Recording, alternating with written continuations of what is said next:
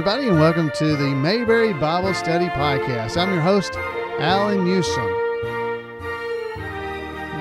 The Mayberry Bible Study Podcast will be visiting episodes of the Andy Griffith Show and exploring how the character's behavior reflected poorly or positively on Christian character. You can find us at MayberryBibleStudyPodcast.com. Yeah, the Mayberry Bible Study Podcast is based on the original Mayberry Bible Study, started by Joey Fan back in 1998, and based somewhat on the book by Joey called The Way Back to Mayberry, Lessons from a Simpler Time. I invite you to check those out. You can head over to BarneyFife.com to get all kinds of lessons. This is our first episode of the podcast, and it is called High Noon in Mayberry. That's the episode of the Andy Griffith Show we'll be reviewing tonight. It is one of 16 public domain episodes of the Andy Griffith Show. And those will be the focus of the Mayberry Bible Study Podcast, because we can listen to the audio of those episodes and not get in any kind of trouble. No, I think it would be a bad example to set as a Bible study, Christian values and that kind of thing, to be breaking copyright law as we do it. So we're going to be using the 16 public domain episodes of the Andy Griffith Show and going through those one a month. Hopefully we'll be one a month with the podcast. It'll be monthly, and we'll visit each one. Tonight we're visiting High Noon in Mayberry. Now in this episode, Luke Comstock, he's an ex-convict, he returns to Mayberry to see Andy about the fact that Andy had shot Luke in the leg during a robbery years ago. It crippled Luke and sent him to prison. And Barney's convinced that Luke Comstock is seeking revenge, so he overacts just a little bit. Barney's paranoia and spreads to Gomer and Otis and Aunt Bee and Opie. Along with faith and courage, this episode also looks at repentance and forgiveness. And I hope you're going to enjoy it, and we'll talk about the lessons we can learn from that as Christians following the episode's audio. So here we are, High Noon in Mayberry, episode number 80 of the Andy Griffith Show.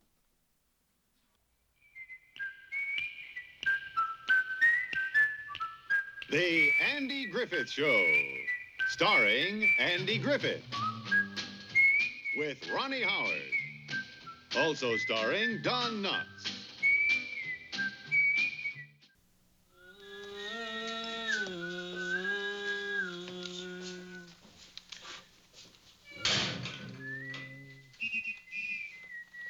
Mailman. Oh, yeah. I'll get it.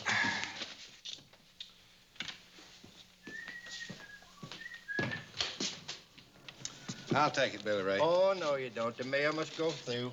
Oh, I'm standing right here. Hand it to me, Billy Ray. You're not an authorized receptacle. Well, he's an official of this county. Means nothing to me. I'm a Fed. Wait till you park that mail truck of yours in an illegal spot sometime. As long as I'm carrying registered mail, I got the right of way over ambulance, police cars, fire engines, and heavier than aircraft. Put a mail sack on some people, goes right to their heads.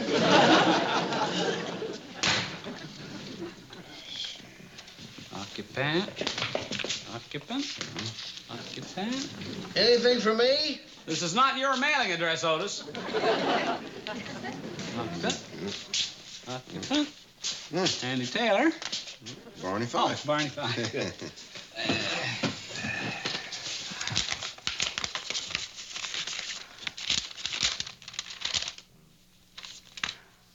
Hey, get this, Andy. Amalgamated Oxidation and Aluminum Corporation of America. Dear Sir, we are pleased to announce that as a result of a banner year in both production and sales, your company has declared a dividend for all shareholders. Humpy dog. Is there a check in there? Yeah, enclosed fine check for 27 cents. How about that? Yeah. Hey. I didn't know you was in the stock market. Oh, yeah, well, I got an eighth of a share with Floyd and Wally and some of the boys. Good idea. Well, you know, got a plan for the future. Yeah.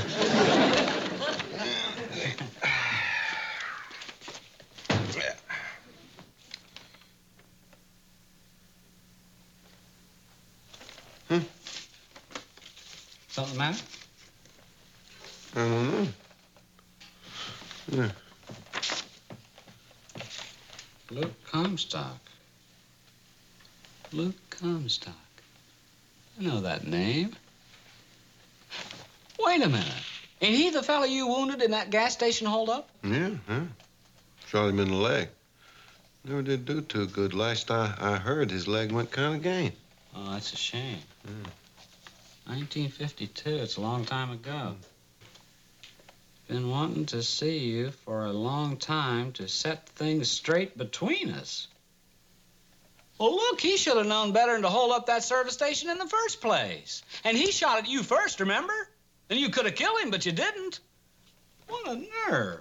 Now he's coming here to gun you down for revenge. Gun me down? Well, it's all right here, Andy. Between the lines, all you got to do is look for it. Well, I don't know about that, Bart. Well, what do you think he's coming here for? Give you a medal for saving the gas station? Well, I don't rightly know why he's coming here. I reckon I'll just have to wait and see. You don't know why he's coming here. Well, maybe there's something about this I don't know. Maybe he's a long-lost relative or a lodge brother or something. Or maybe he just misses the fun you used to have shooting him in the leg. Come on, Bart. Now, you listen to me and you listen good. Everything about that letter, the way it's written, the way it's folded, the way the envelope is sealed, everything about it says just one thing.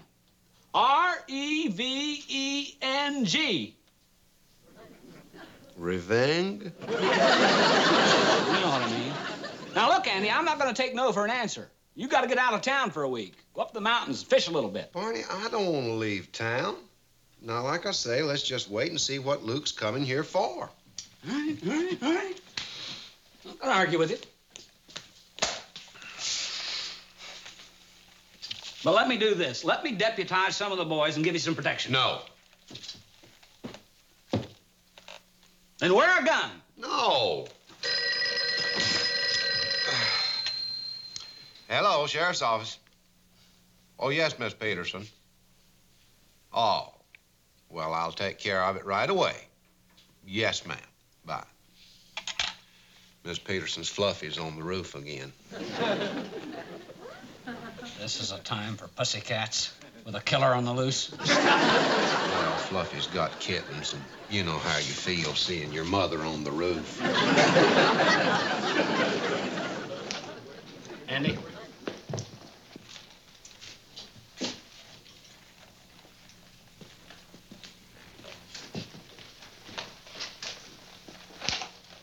Take this. Put it under your shirt. I won't need it, Barn. Fluffy and I have been friends for years. Okay, but if you get all shot up, I don't even want to hear about it. All right, men. Andy might get back any minute, so let's get this over with. We've got to give him 24-hour protection. Raise your right hands and repeat after me. As a deputy of the county of Mayberry, I swear to uphold the... Oh, just get your hand up. My time is up, Barney. Can't I go home now? Now, you listen to me, Otis. If anything should happen to Andy, we might get us a new sheriff. And if we get a new sheriff, he might not be so easy on you. You might not be able to wander in and out of here at your own convenience. Now, get your hand up. As a deputy of the Can county... I ask a question? Yeah. Are we gonna get guns? You are? Do we get to ride in a patrol car? You do? You're a fool, Otis. This is gonna be fun. Quiet, Gomer. Sounds like somebody could get hurt. Isn't that right, Barney? Could be. That's what bothers me. I never cared much about injuries. They're very painful. I don't want any part of this. Now, you listen to me, both of you. We're here to protect one of the all-time greats. And how you can even think, mind you, of backing down is beyond me and mine. Now, I realize that some of you have family responsibilities. And if for that reason or any other, you feel this mission is too dangerous and you want to pull out, all right. You're free to walk right out that door. Otis and Gomer look at each other. Otis begins to walk toward the courthouse door. Gomer follows him. Hold it! Get back here.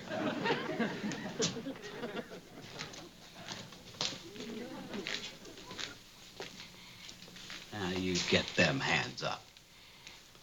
You're both gonna be deputies whether you like it or not. Now let's take it from the top.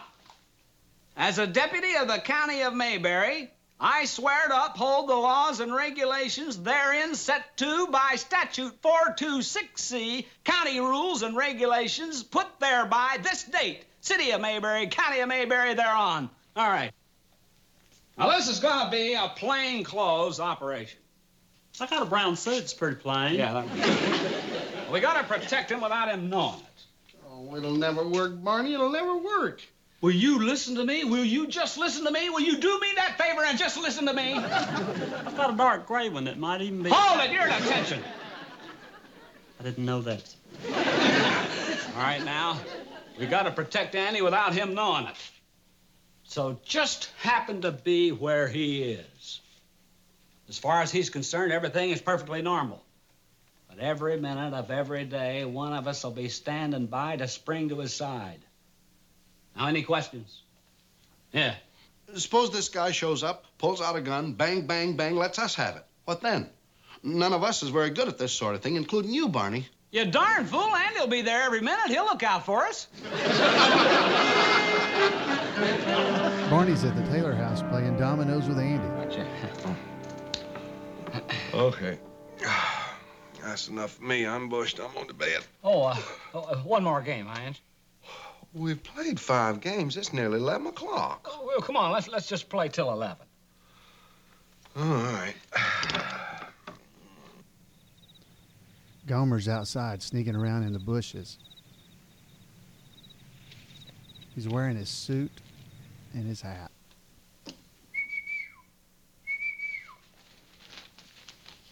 What was that?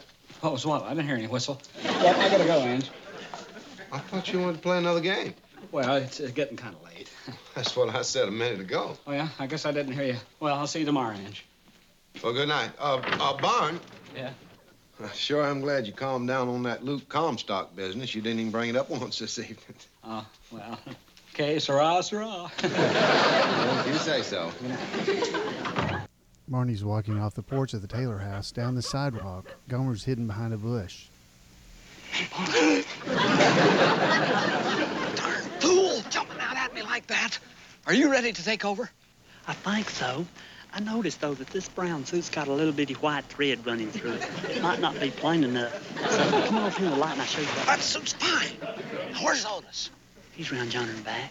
All right, now remember, if anything suspicious happens, you call me. Right. Hey, Barn.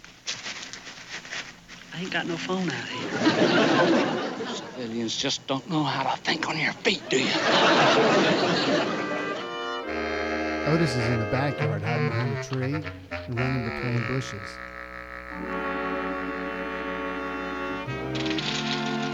Andy's putting up his dominoes.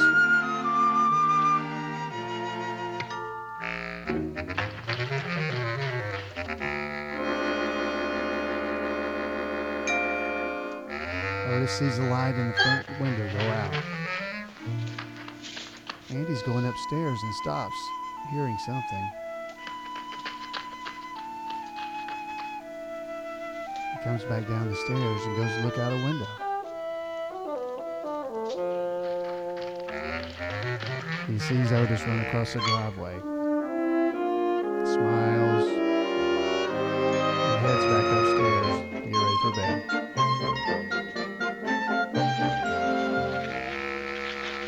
Otis is crawling in the bushes next to the house. Aunt Bee's laying in the bed and wakes up. Here's the movement.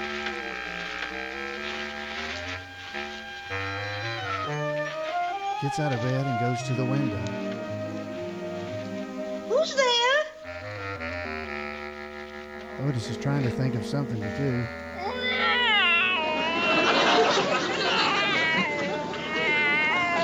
He acts like a cat. Aunt Bee takes a fern out of a big metal pipe. Takes the pipe to the edge of the window and drops it.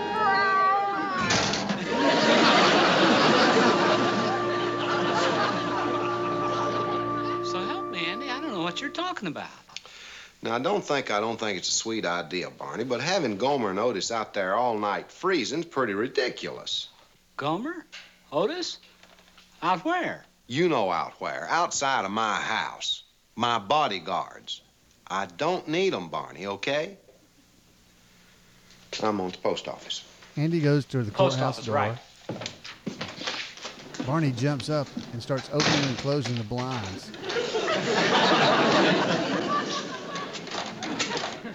Who you signaling to?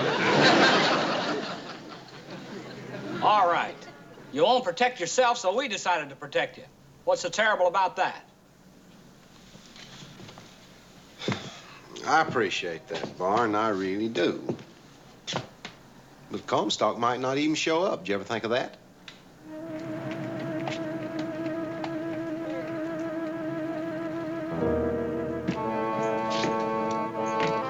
Raleigh bus has somebody getting off.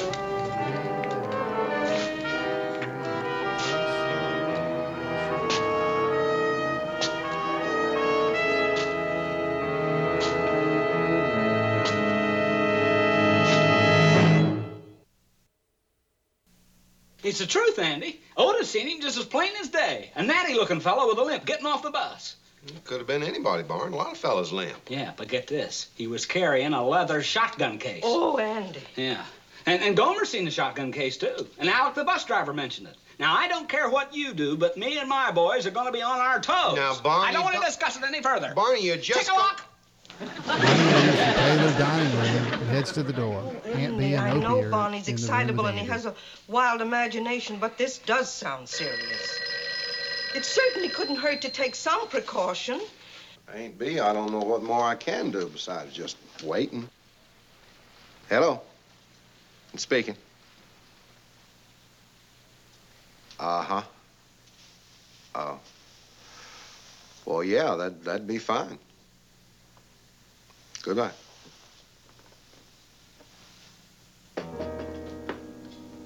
Anything wrong? No. There's Luke Comstock, he's coming over. What did he say? Nothing. Just said he's coming over. Opie, why don't you give Aunt Bee a hand and get some of these dishes in the kitchen? Sure, Pa.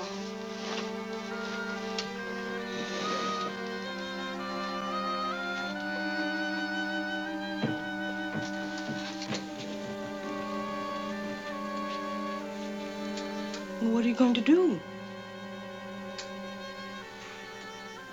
Why don't you and Opie go over to Claire's for a little bit?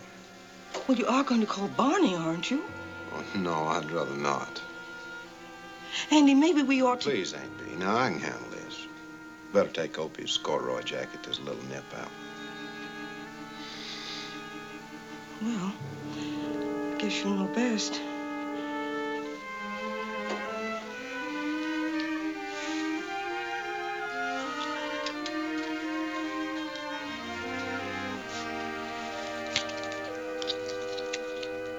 Andy's looking concerned.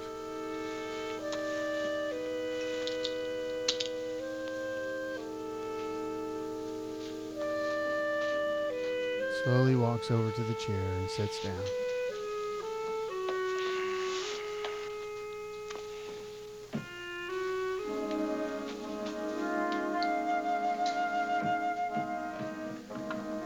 Pa? Opie came in. Yes, son?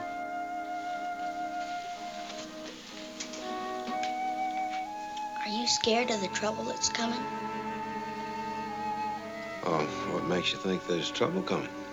You're sending me and Aunt Bee over to Miss Clara's. Oh, well, I've just got some business to talk over. Are you scared, Pa?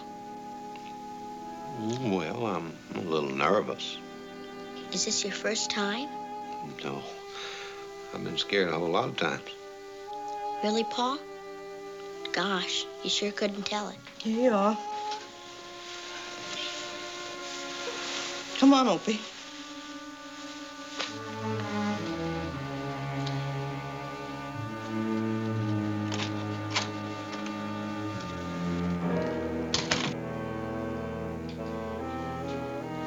Andy gets up from the dining room table, walks around to the couch.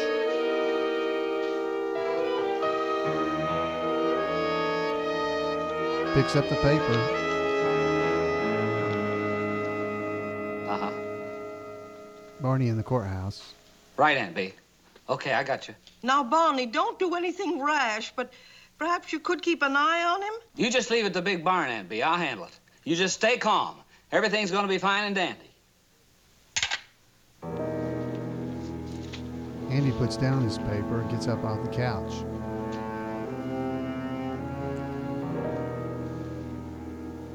He has a concerned expression on his face.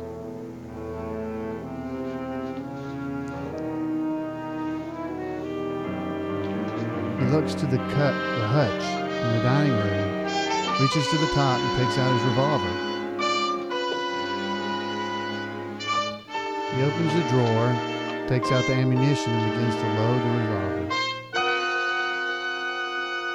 Thinks better of it, puts the ammunition back, as well as the revolver. Barney, Otis, and Gomer in the courthouse.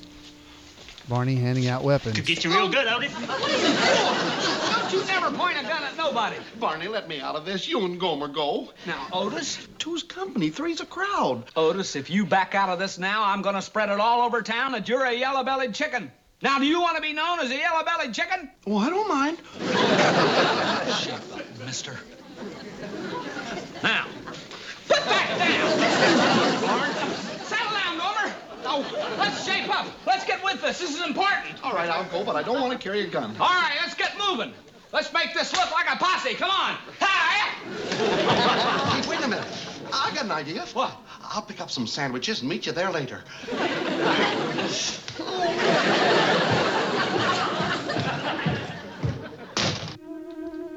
Andy's sitting on the couch, reading the paper. He hears something outside.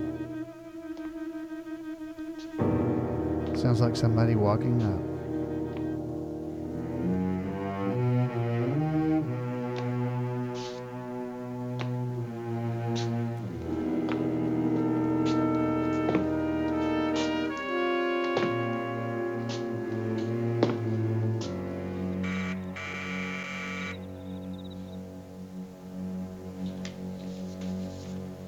Andy gets up from the couch and begins walking toward the door.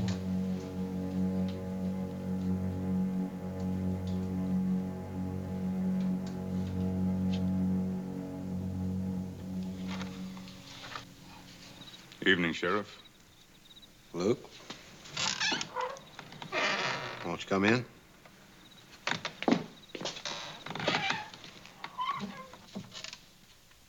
My business won't take too long, Sheriff.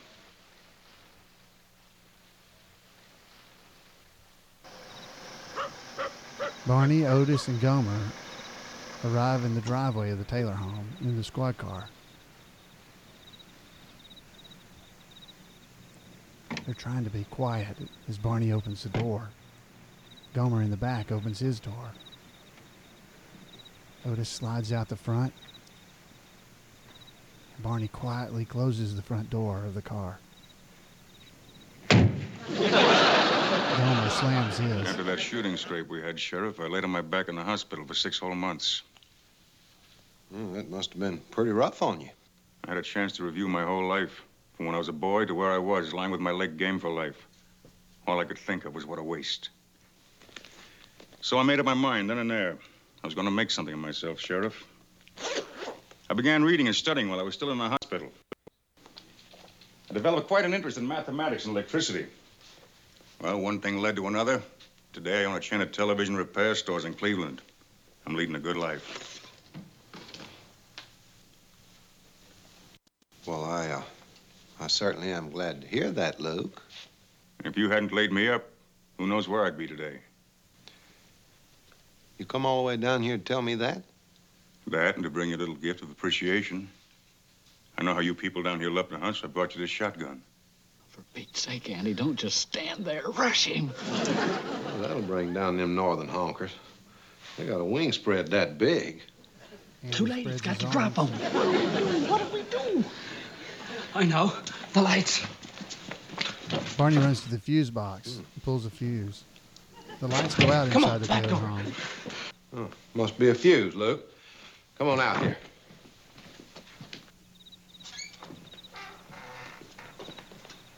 Andy and Luke go out on the front porch of the house. You hear a commotion inside.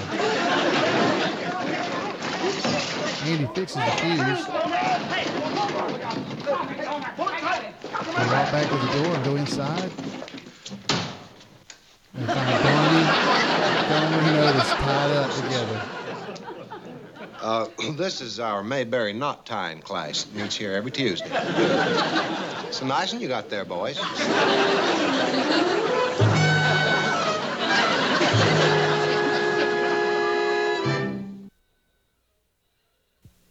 All right. How was I supposed to know? I can't read somebody's mind, for gosh sakes. Comstock's an ex-con. I took it from there. Why don't we just forget about it? It's forgotten, Barn. We talked about it all last night and all this morning. So far as I'm concerned, the matter's closed. No harm done. Good. Let's just drop it. Time for that. When a man's been trained for law work all his life, his instincts take over. Forget it. It's forgotten. Andy. Yeah, well, Listen, I'm sure sorry about last night. I didn't want to be a deputy anyway. it's okay, Otis. Well, it was all Barney's fault. He's the one will you hold it? That subject's been closed. We agreed not to talk about it anymore. Oh, I see. Take a lock. Take a lock. Take a look.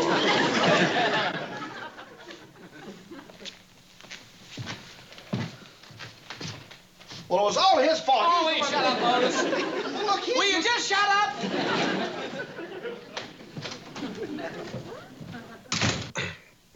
Barney, the fact... Take a lock, Andy.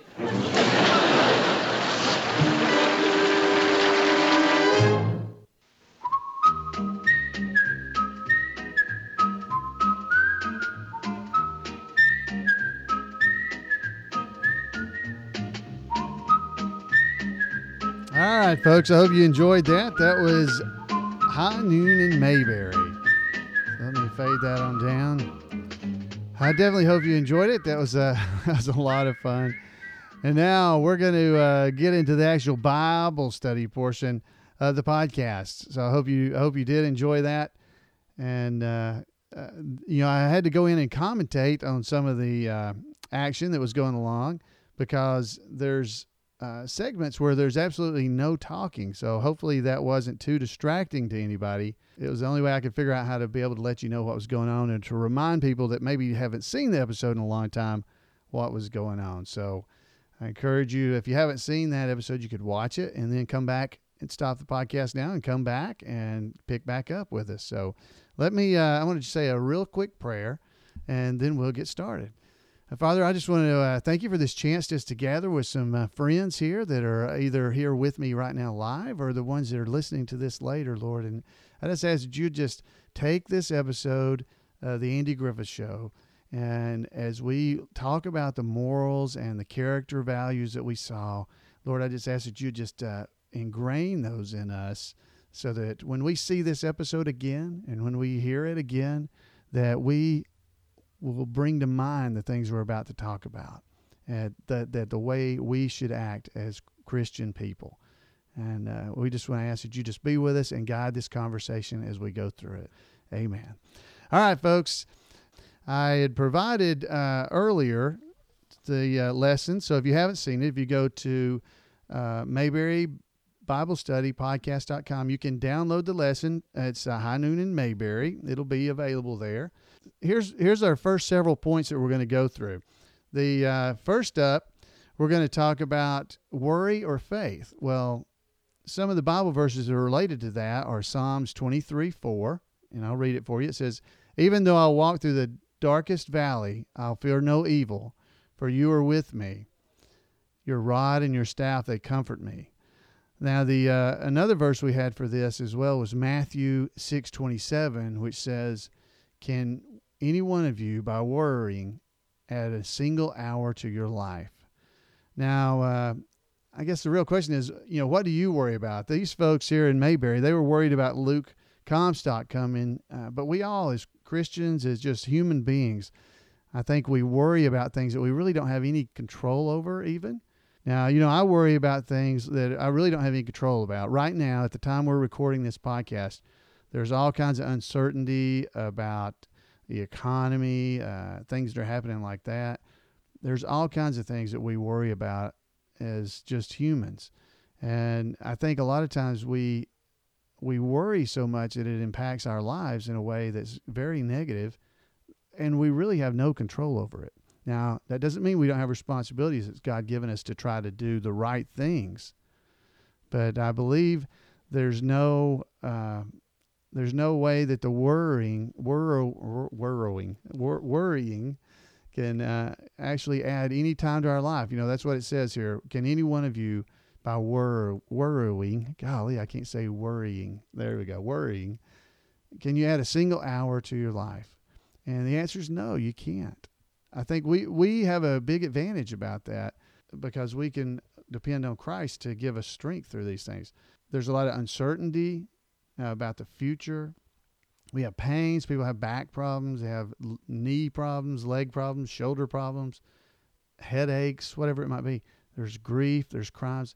I just wonder, do any of you worry about things? What do y'all worry about? I worry about, I know that God is taking me in a new direction for ministry, and it sounds crazy, but I worry that I won't have enough faith. Mm-hmm. And yet, this Bible study seems to put worry and faith as opposites. So, how do you worry about not having enough faith? Well, that's probably a good sign. That's a good sign you're trying to have more faith. But I think that's a truth statement because how do you not worry? I think that's part of it because you think if you have enough faith, you wouldn't worry. So you start worrying that I don't have enough faith because I still worry, right? Yeah, it's almost miserable. So, yeah, I can definitely see that because, there's no way we as human beings can overcome a lot of these things. The worrying is going to happen, but yet we have to have faith that God's going to take care of us. And if we have that faith, you won't worry as much. That's going to go away. So because do you not have enough faith if you do worry? Is that what that means? I hadn't thought about it like that. It says, in Corinthians, 1 Chronicles 22:13, it says, then you will have success if you are careful to observe the decrees and laws that the Lord gave Moses for Israel. Be strong and courageous. Do not be afraid or discouraged. When do you turn your worries over to God? When do you have the faith to be able to do that? I think that's a question. And in my mind, worry and fear are very much similar because you tend to worry about things you are fearful of. You don't know what the future is going to hold, so you worry about it.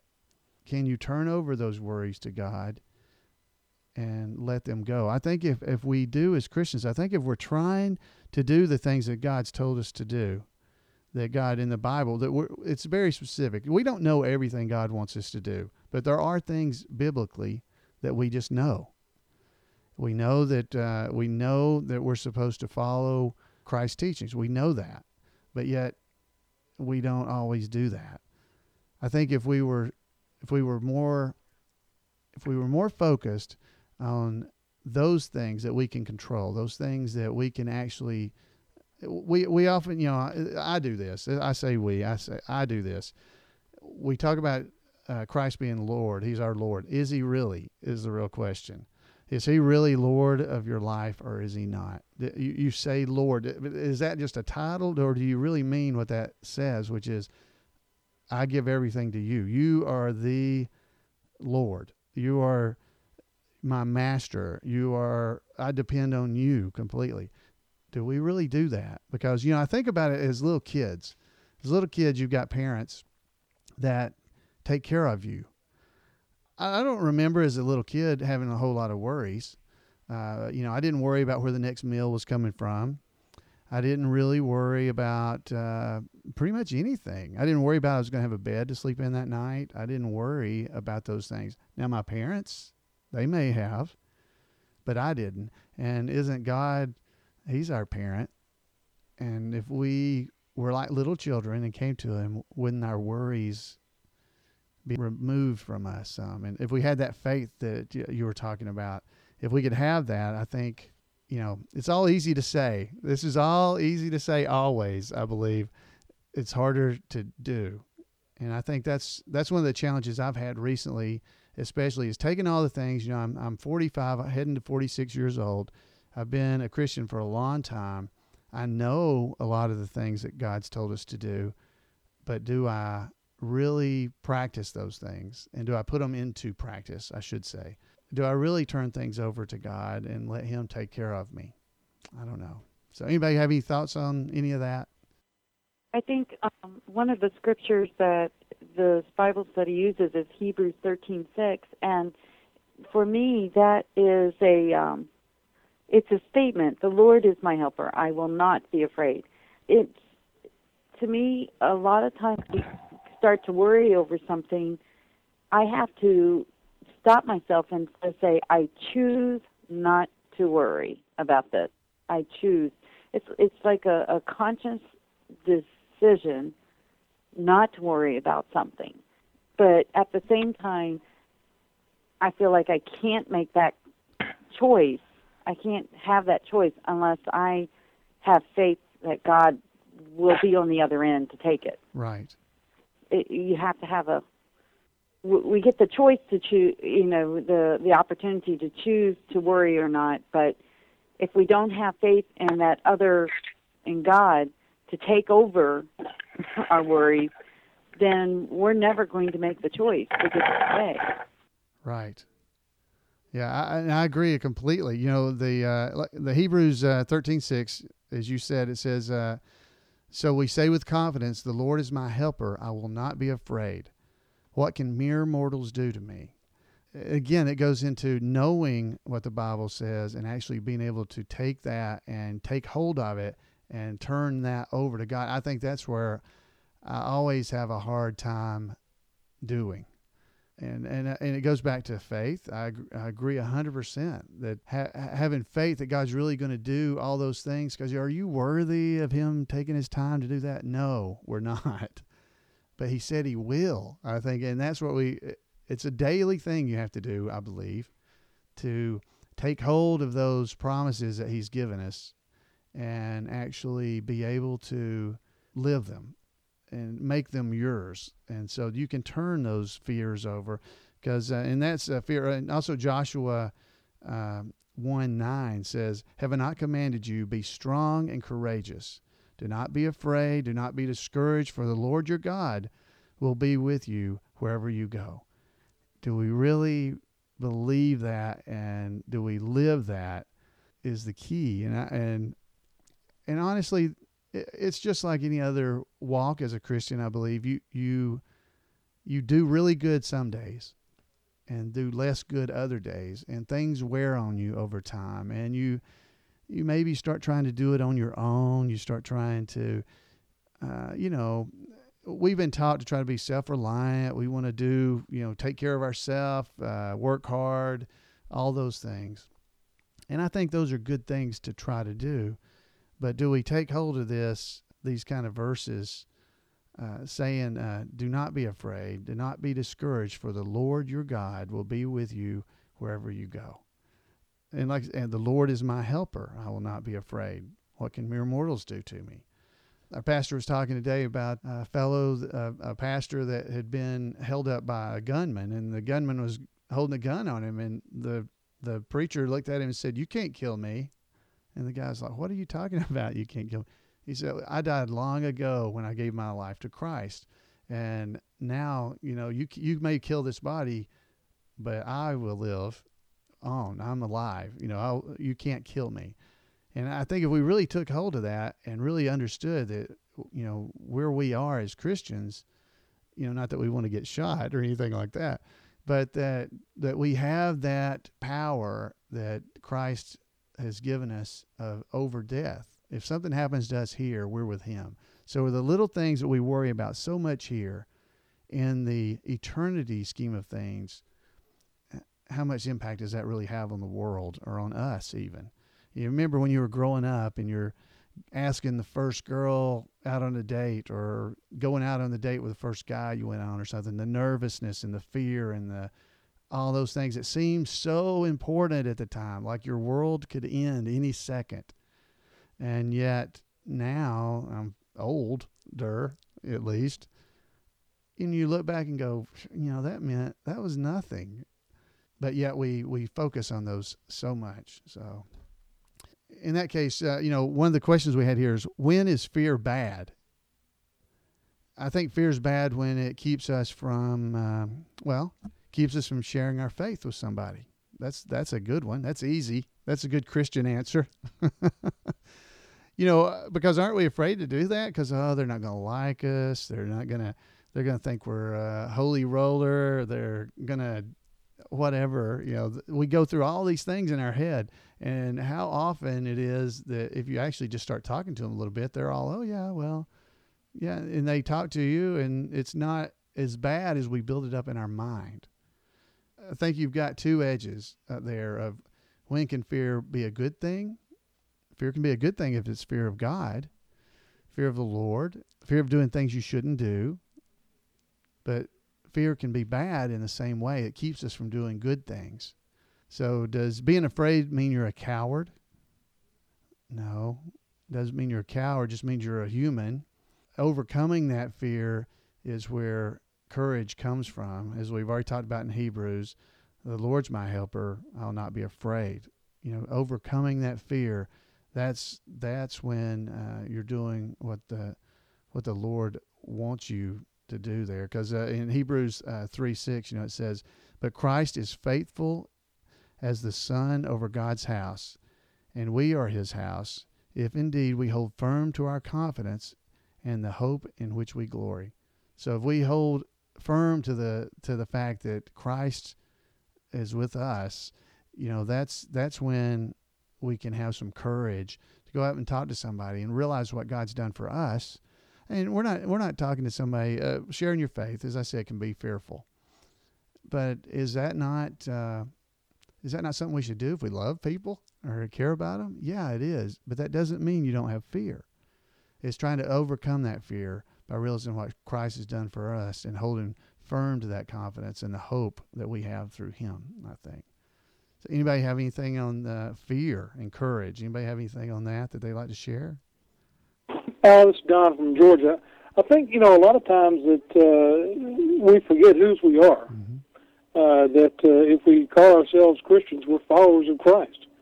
And if we have that relationship that he wants us to have with him, then that fear and worry can put itself in the right place. And we learn to concentrate on who he is and who he is with us. I think, one of the things that I struggle with at times is worrying about what others think. Am I living up to what my full potential is? Well, in reality, the only thing I need to concern myself with is, am I being the best Christian that I can be? And the only way I can do that is getting to know Christ better and better in my personal life. That's right. Yeah, and over time, as we continue to trust him, you grow. And that's what I think, through doing those exact things that you're talking about, where you trust God and you do the things he's told you to do, we grow in our experiencing of him. We experience God in that way by having, we trust what he told us, we follow him, and we realize, hey, that fear we had about being a Christian, about going out there on a limb and saying something to somebody that you're afraid, some friend at work or some friend that because they're always the hardest, I believe, the people that you are friends with, which is kind of sad. Those are the ones we should most want to make sure that we've shared our faith with. But I believe those are sometimes the hardest because we're afraid we'll lose them as our friend by doing that. But when we go out on faith and do those things and follow what Christ told us and things work out better, we experience him through that. Because if you're being led to speak with somebody, Christ is, the Holy Spirit's probably already working in that person. And we should be like Christ and follow like that. Of course, we can only strive to be like Christ. We're not going to be there. But if we're not even trying, you're never going to get there. I teach, I coach kids on things. And you always say, if you don't try, you'll never get better. If you just stand there, if you're not working at trying to be better, you'll never make it. And I think as Christians, we're the same way. If we're not out there remembering who we are, that we have all these promises of God to stand on, then we're never going to make progress towards being that Christian that He wants to grow us into. And it's a long race. We know that. Paul talked about that, finishing the race well. But you got to at least start the race. And a lot of times fear, I think Satan uses fear. He uses worry. He uses all these things to keep us from even starting down that race to get going. We start at the starting line and then walk. Then we just kind of sit down on the bench along the way and never go. And I think we do forget whose we are. All right, well, let's move along. Now, the next, we're talking about revenge or ravine, as Barney spelled it, revenge or forgiveness. And so let's read, I'm going to read Romans 12:17-19. It says, do not repay anyone evil for evil. Be careful to do what is right in the eyes of everyone. If it is possible, as far as it depends on you, live at peace with everyone. Do not take revenge, my dear friends, but leave room for God's wrath, for it is written, it is mine to avenge, I will repay, says the Lord. When you're talking about revenge or forgiveness, as Christians, which should we choose? Well, that's a pretty easy answer. Obviously we should try to give forgiveness. We don't want to go out and try to be hunting revenge for people. But that's awful easy to say and hard to do. It's hard to let that go and to not want to go out there and, that guy did me wrong and I need to get him back, or at least I'm not going to like that guy anymore for him doing that. Do you get mad or do you get even? That's kind of a rhetorical question just to think about. I won't make anybody that's live here with me answer that question. But as you listen to this podcast, think about that. Think about it in your mind. Do you get mad or do you get even? I'll tell a story on myself, and hopefully the guy's not listening to the show. But there was a guy years ago. I was in high school, so it was a long time ago, playing basketball. And this is an older guy, probably, well, he's younger than I am now then. But he was an older guy, older than me, probably in his 30s. I was 17, 18. And every time I went in to try to do a layup, the guy was fouling me and just throwing me to the ground and all this stuff. And for years, I couldn't stand that guy. Now, I didn't want to be around him. Every time I saw him, I thought of that. Who was that hurting? It wasn't hurting him. He didn't even know about it. It was me. So when God tells us to forgive and not hold grudges, not try to get revenge, it's really for me, not for the other person that I need to do that. Because whose heart was hardening and whose heart was wrong all that time when I was upset with the other guy? Like I said, he didn't even know about it. But for years, every time I saw him, the first thing I thought was, oh, yeah, he fouled me. And it was about playing basketball, just like a pickup game. I think as Christians, we got to keep that in mind. We can't let revenge, anger, we can't let that live in our hearts, because that poisons us from everything. So, and let's see, we go to Matthew 5:38-41 says this. It says, you have heard that it was said, eye for an eye and tooth for a tooth. But I tell you, do not resist an evil person. If anyone slaps you on the right cheek, turn to them the other cheek also. And if anyone wants to sue you and take your shirt, hand over your coat as well. If anyone forces you to go 1 mile, go with them 2 miles. Now, I think that's what he's talking. He's talking about that. Don't hold resentment in your heart. Do you turn the other cheek? Do you let those things go? And if you don't, what does it do to you? Let me go ahead and read this other verse, and then I'll ask you. So be thinking if you'd like to say anything about it. And 1 John 4:18 says, There is no fear in love, but perfect love drives out fear, because fear has to do with punishment. The one who fears is not made in perfect love. If we really love each other, if we look at what Christ did for us, he was on that cross. He was scourged before he got on there. He was just all these things that were done to him. You know, I think The Passion of the Christ, the movie, watching the beating, the pain that Christ went through, and the love he must have had to endure all that, or that he did have to endure that. And that was just a movie. What was it really like? I cannot imagine. To see that and to watch what he went through. And then we get upset because the guy's fouling me in a basketball game, and I hold anger in my heart for that. That's what it's talking about here. But perfect love drives out fear, because fear has to do with punishment.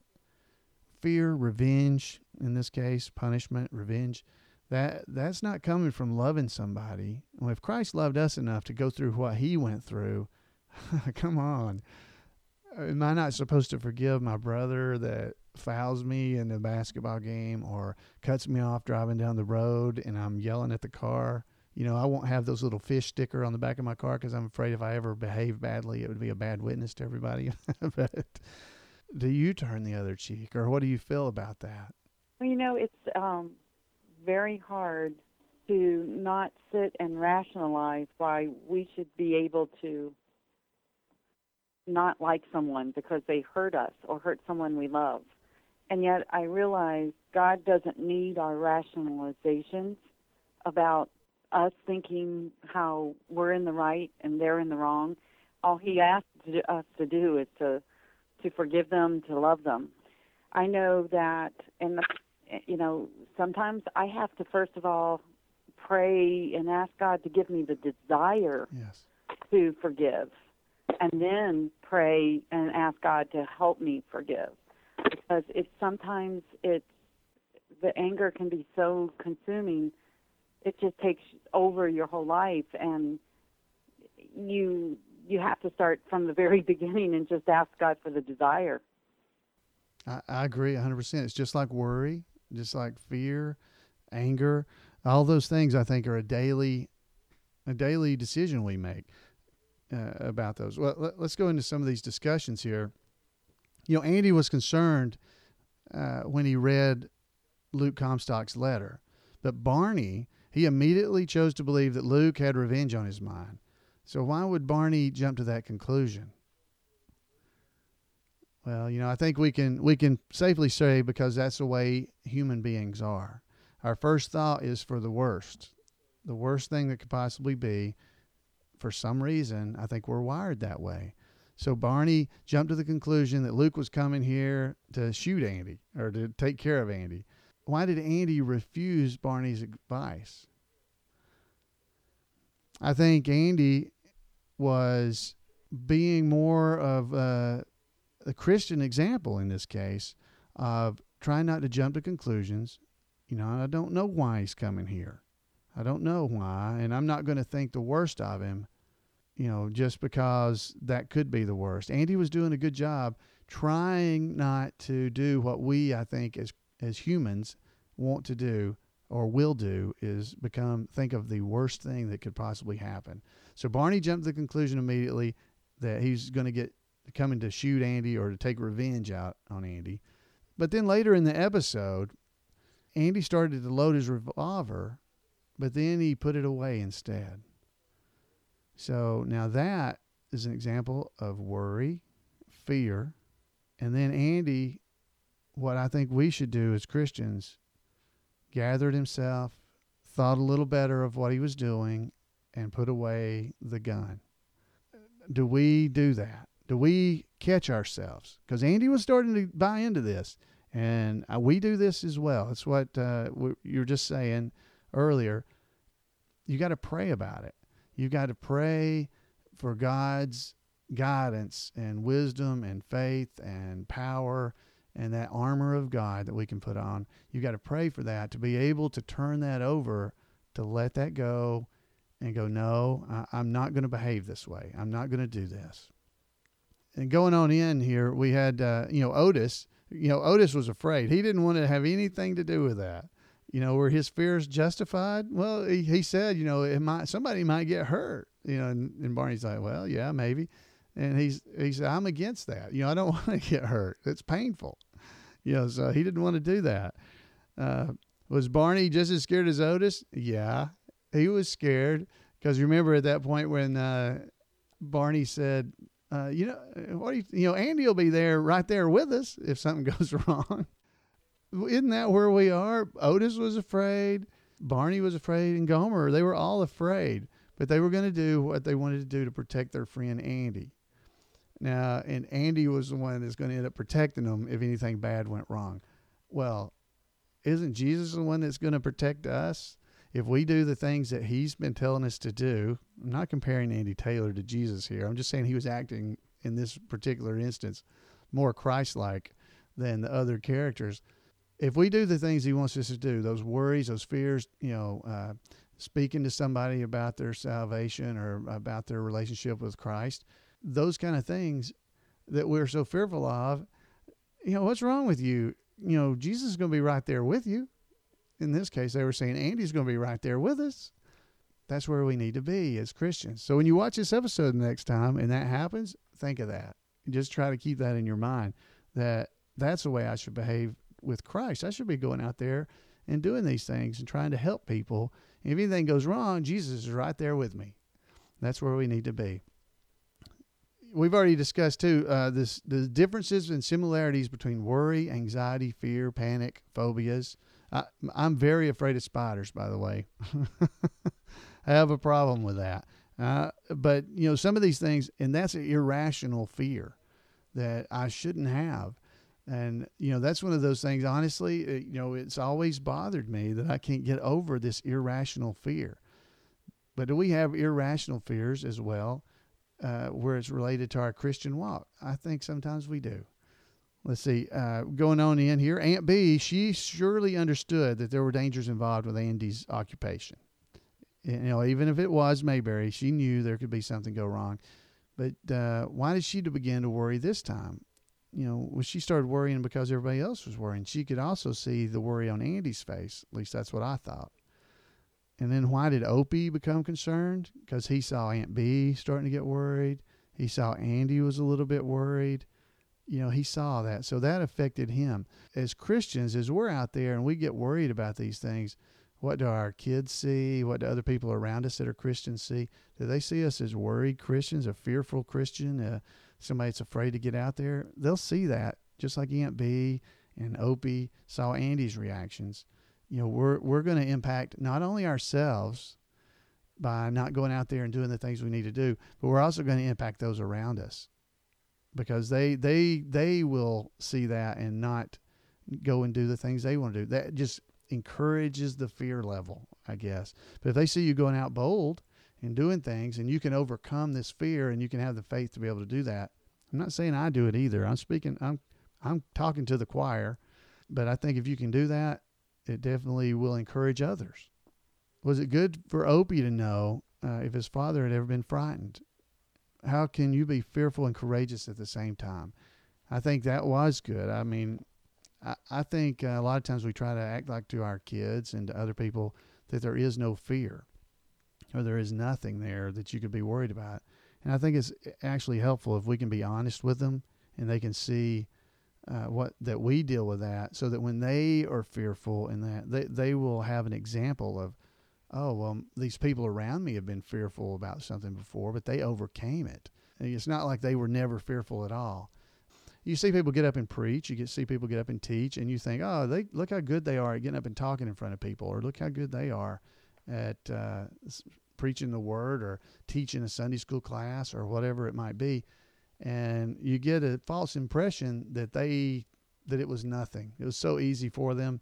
But, more than likely at some point they were a little afraid as well. But they overcame it. And I think it does good for us to know what's going on there in their lives. Last part here is about Luke Comstock. He had made a mistake in his life and he paid a price for it. Do you think at the time of his life on the show here that he was fearful or courageous when he came back to Mayberry? I think probably mysterious is probably one of the best words I'd use to describe it.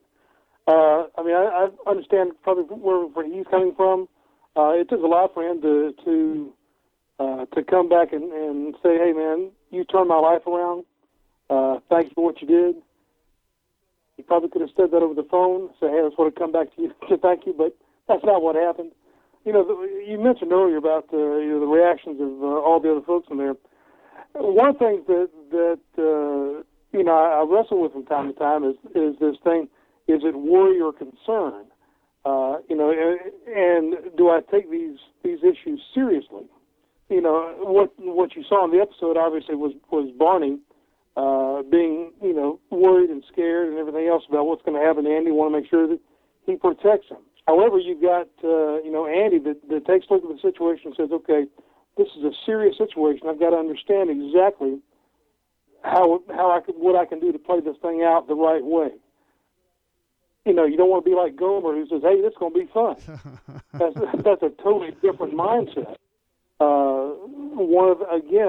You come back to you've got to know you've got to be in control of the situation as best you can be, and having that faith that we have, knowing that He's never going to put us into a situation where we can't get out of it through Him. He's going to be with us through that entire thing. We have to have that confidence. And I think that's what Andy finally realized when he put the gun back on top of the shelf there. I think that is true completely. Okay, so Luke came back to Mayberry. So why did he come back? He came back to thank Andy. I agree with you that he could have just called in. He didn't have to. He didn't have to come there and cause this worry. But I think he was being courageous because he did come to town and faced a person who he had. I guess he wasn't robbing from Andy, but he had done wrong around Andy. And I think it takes a lot of courage to go back to somebody that you've wronged in some way and to ask forgiveness or to thank them for their correction of you over the years, that they corrected you in some way. Because, a lot of times when you're corrected as a Christian, even when you're corrected by somebody, you're probably not going to enjoy that very much. It's not something you go, "Oh yeah, thank you so much for pointing out how bad I was behaving," at least not at the time. But I think when you do realize, and God brings you back into His good fellowship, His fellowship there, going back and thanking that person for pointing out your error and thanking them for helping you straighten that out, I think that is courageous to some extent to do that. Because you don't have to. Yeah, and Colin says, his adversity made him stronger. And it did. It made Luke stronger as he went through what he was going through there. That he'd come out on the other end, he reflected on his life and came out on the other end a better person. So, and that goes into the last question is, why do you suppose that Luke didn't just call Andy and thank him or mail the shotgun to Andy? And I think it was because he wanted to be able to go and tell Andy that, you really made a difference in my life. And I think that's important too. But I think that is something you'd be fearful to do, to go back to somebody that you feel like you had done wrong or that you'd had a conflict with and deal with that conflict. Because we don't like conflict in general. And trying to go back in there and thank somebody or accept that what had happened, I think that takes a lot of courage to do. Has anybody got any comments that they'd like to share with us about the Bible study here that we've done?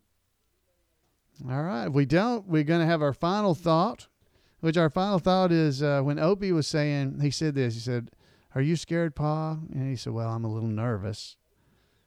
And Opie went on to say, he said, "Is this your first time?" "No, I've been scared a whole lot of times." And Opie then went to say, "Really, Pa? Gosh, you sure couldn't tell it." Colin had said earlier in the chat room, he had said, Opie saw that his dad is a human.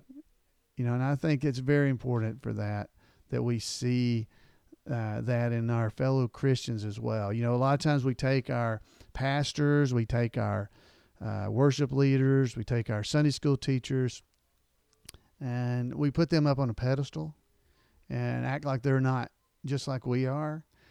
And now, granted, God's given them different gifts, and God's given them different responsibilities to those around them. But, they struggle with the same things we do. They're fearful about something. They worry about things. They have to deal with issues that we don't have to deal with. Because I believe, Satan really attacks those around us that are trying to do the things that God wants us to do. Satan tries harder to stop you. I think it's good to know that those people, they're humans too. They're just like we are. They're struggling, and we need to be in prayer for them as we go through our lives, and be in prayer for ourselves that we'll have the faith to be able to overcome these things that we are seeing here. So, hey, folks, I want to thank you all, the folks that have joined me here live and spoken their comments here. Colin said here, we need to forgive our Christian friends when they mess up, like Luke forgave Andy. That is a great point, Colin. Thanks for typing that in there. And we had another one here. It says fear in 2 Timothy 1:7. Fear refers to being timid. So yes, being timid, being fearful as we go forward. So I want to thank those that were calling in, and those also in the chat room that have been conversing. And I want to thank you that have listened online here. I want to thank you and hope that you'll come back with us and visit us here at the Mayberry Bible Study Podcast. It's definitely something I hope you're going to enjoy, and we'll be refining it and making it better, and we'll be having a lot of fun, I hope, along the way as well, because we are here in Mayberry, and definitely I want you to have fun and be able to invite people to listen and enjoy themselves as they go forward. So, folks, I want to thank you for being a part of the show, and I'm going to play our closing music. I want to invite you to join us. You can sign up for our mailing list.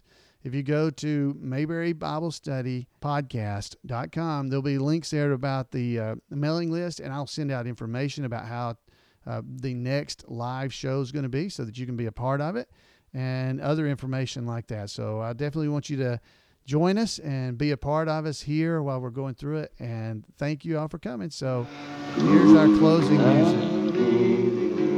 And we'll see you guys next time on the Mayberry Bible Study Podcast.